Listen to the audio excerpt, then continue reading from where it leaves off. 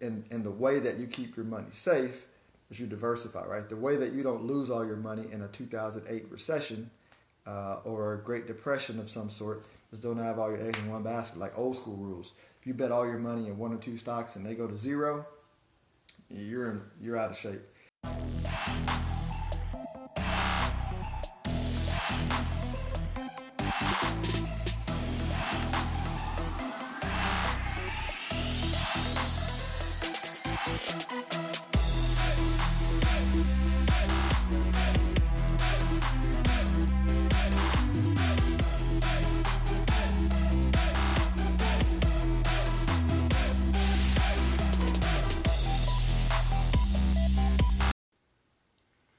Hey, this is like the most common question I get from a lot of people who are really serious about retirement and who are a big part of the clients that I work with my firm, Stonehill Wealth Management, a fee-only financial planning and investment management company. Because, when you're, a lot of folks in their 20s, 30s, 40s are so far away from retirement. You find a few who plan for it, but when folks really get serious, or when they see retirement on the horizon, and they're like, "Oh man, look, I have money over here, money over here. I'm actually, I have friends who are getting ready to retire, and I need to make sure that I have my ducks in order so that I could be comfortable in retirement and not have to worry about running out of money." Right? The realization of retiring in your 60s and living 20 or 30 years off of money that you saved up is naturally very scary, right? Because 30 years is a long time to have to live on money. And so you want to make sure your plan is sound and that you have the right investments, the right plan, and the right strategy to reach your goals. And so I'm going to break it down into two common options that people do to make this work. You choose which one works better for you. But option number one, you have the option for people who are like, hey, let me just go through option number one, right? So option number one is you can go to an insurance company. You can tell them, hey, I want to make sure that if I retire at age 65, age 70, whatever your age is, and I give you some money, and I need this amount of income per month coming out at that age to be comfortable. How much do I got to put in, to an annuity to make that happen? And so that's, you do that. They take care of it. They'll have guarantees if you get an annuity with guarantees. The trade-off, however, is that upon your death, or if you name a beneficiary, which will require you to put up more money. But if you have a beneficiary at your death or your beneficiary's death, they keep all of your money, right? Which, personally, me, I don't love it. And I have a lot of clients who don't love that option. Just because they say, hey, I want to leave something. I want to live off my interest and create generational wealth. But that option is some people who don't really care about that, or some people who don't really, want to get into learning about investing, right? That's an option where you could set it, forget it. The insurance company transfer the risk to them, and they take on the risk, right? Option number two is to, you work with a financial planner, and this is, again, where I mentioned what my firm does for clients. So you work with a financial planner, and the similar math that the insurance company uses to create the scenario for the income. You can use similar math models, right? I pay $1,000 a year for a system that allows me to crunch the math for life expectancy, for risks that may come into play, like higher inflation or 2008 type crashes or rising healthcare costs or lower returns, right? So I can run the calculations over lots of scenarios and put together a plan that says, hey, if you save X amount of dollars, based on how much you have now, here's how much you need to do to be able to have a 90% chance of not running out of money, 95% chance of not running out of money, right? And it has very rigorous math to help figure out the plan to have a solid foundation for how much you should put away for retirement. And it also recommends the stock bond mix that best suits the plan around the math, right? And we use it as a basis to build the retirement portfolio for clients. And that's not just unique to my firm. There's a lot of financial planners that I know that that use that model. But the goal is you work with a financial planner, you build a well thought out, well built plan to figure that out, right? It's not as simple as back of the paper napkin, here's how much you need, put it in this, right? You want to have a rigorous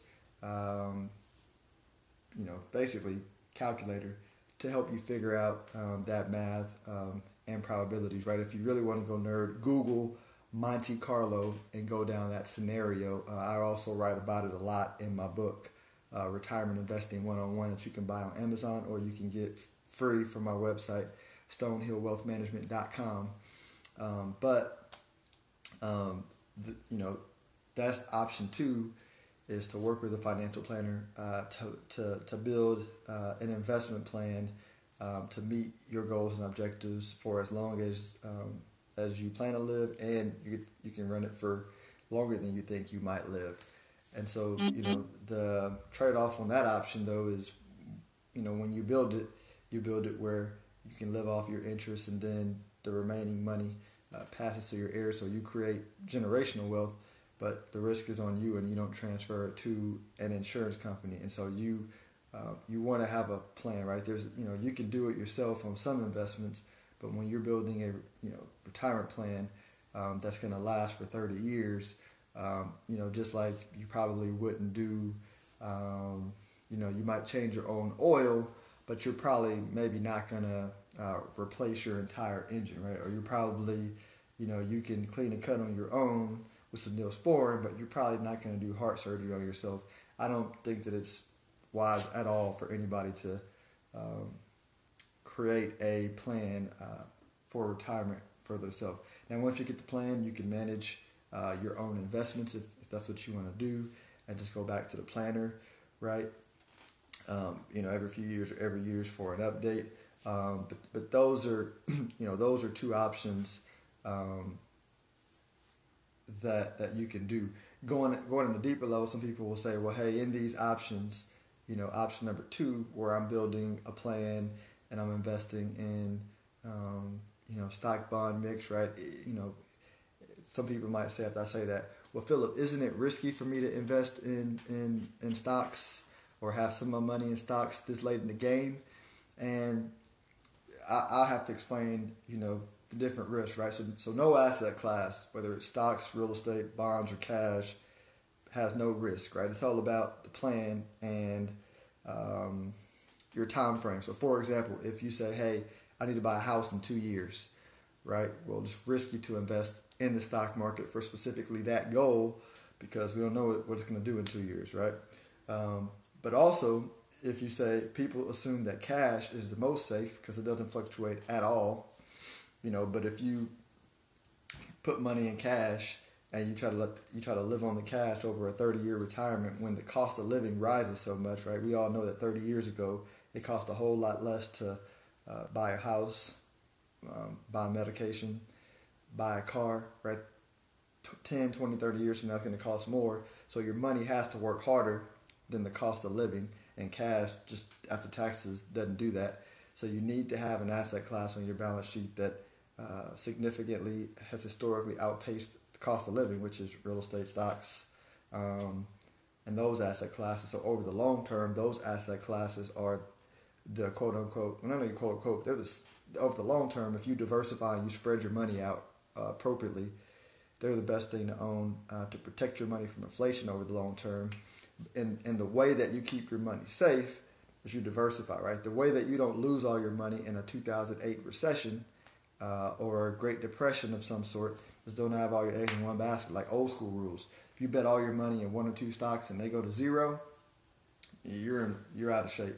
But if you own 1,000 stocks, 2,000 stocks, 3,000 stocks, and their stocks doing business around the world, so their companies like Home Depot, Chase Bank, right? The well-known companies, right? For all your money to go to zero in that portion, everything has to go to zero. And if everything goes to zero, then basically that means that your bank is no longer here. That means you probably don't have any employment. It's just a bad situation. The most valuable thing that the U.S. government's no longer here. And that means, the most valuable thing that you're going to have are your guns, right? And your ability to protect what you have and your property. So that's worst case scenario, and it can happen, right? But in that situation, no financial asset matters, right? So the only other thing you do is say, hey, there may be other scenarios that I can't think about where everything goes to zero and that doesn't happen. But that's the only thing I can think of. But so you spread your money out to protect yourself. And then you just match your time frame with which assets you own, right? So if you're closer to retirement, you're going to have more bonds than somebody who is 30 years for retirement, right? And so that's what the financial plan will help you and the financial planner figure out, is that right stock bond mix for your specific goals, your specific time frames, and let you know how much you got to put away to close the gap between where you are and where you want to be. But again, I mentioned you can dig deeper into this in my book, Retirement Investing 101, on my website, StoneHillWealthManagement.com. I'm putting on my sponsor hat as a Stonehill Wealth Management CEO. On my website, you also have a complimentary financial checkup where at no cost, right, no pressure, no judgment. We just talk about what your retirement concerns are, and I share with you what I think the next steps are for you to do.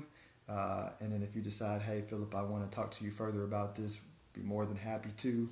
But it's just a complimentary financial checkup. You can also check that out on the services tab on my website. And I am getting quite a bit of views on the videos. I'm getting a lot of podcast downloads, right? This is in podcast format on Spotify, on Apple Podcasts, on Google Music. Just search hashtag #AskPhilip, like the shirt. But you get this plus more stuff on podcast format. I'm getting lots of downloads, but I'm not getting a whole lot of shares of the video. I hope some are sharing the podcast. I would love for you to share your thoughts and tag me on it on social media so people become more aware of it. I do this to provide information, but I get encouraged. Like, I just get encouraged when people share what I'm doing, because I'm pay for the production costs, pay for this in time, and I'll continue to do it because I like it. But I'll really be excited to do it if people are sharing it, showing appreciation, getting the word out there. And I can't tell you how many friends that you probably have that want to know the answer to these questions and maybe don't want to talk to somebody one-on-one yet. They want to get educated.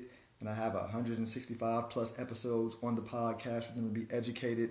I dropped, again, like I mentioned before, my book, Retirement Investing 101, is free on my website. I'm trying to provide so much information for free for people to feel comfortable talking one-on-one with a financial planner, whether it's me or whether it's another fee-only advisor, right? You want to work with somebody who's fee-only, who doesn't get paid a commission, in my opinion, because you get objective advice. But just get people comfortable, right? Because that's what the biggest thing is. A lot of folks are just like, hey, I don't know enough.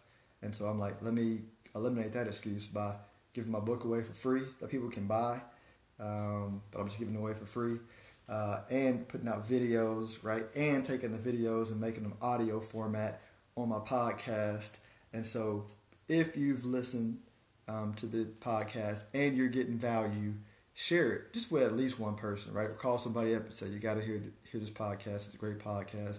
Or, again, share it on your social media feed and share your thoughts about it. Definitely subscribe to the page and the podcast. All right, that's enough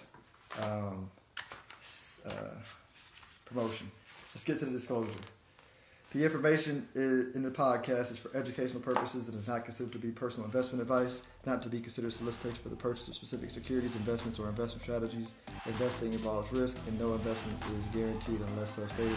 Individuals listening to this podcast speak with a qualified investment professional or tax advisor or acting on any information contained in the podcast. Enjoy your day.